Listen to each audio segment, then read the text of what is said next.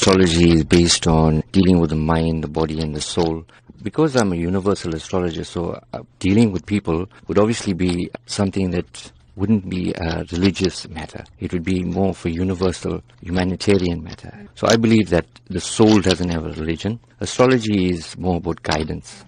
Now, tell us a bit more about your focus on children and how you plan to share with children, maybe coping mechanisms, as well as teaching them this particular skill. Why is your focus on children this time? Being qualified in India, I've actually brought in a lot of information from that part of the world, where I found that lots of influential businessmen, they actually rely on astrology on a large level. And I believe that the youth in South Africa are our future.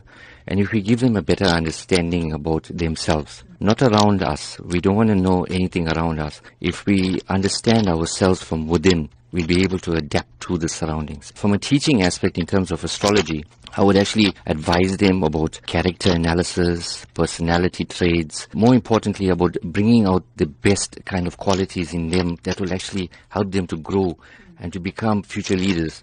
Everybody has potential to become a leader, but some of us, based on our backgrounds, our family upbringings, we haven't been given the chance. If we have somebody that can motivate them, well, I believe that they'll be able to make a huge difference in terms of progress and prosperity. What do you say to those people who are of this opinion that you are just quacks? The basic understanding about astrology is that it is, but then also the same token is being given a different name altogether, because there's so many frauds out there. People are doing this to enhance others based on monetary value. There you get a guy like me that's coming along, that's pure at heart, that has compassion for people, that actually has a genuine interest in uplifting people. Now I want to take astrology into a different level. Even with my calculations, it's basically all scientific. And if you know, my kind of a background would be obviously something that is on an engineering level. So I am very adept in terms of calculations. Why have you coupled Vedic astrology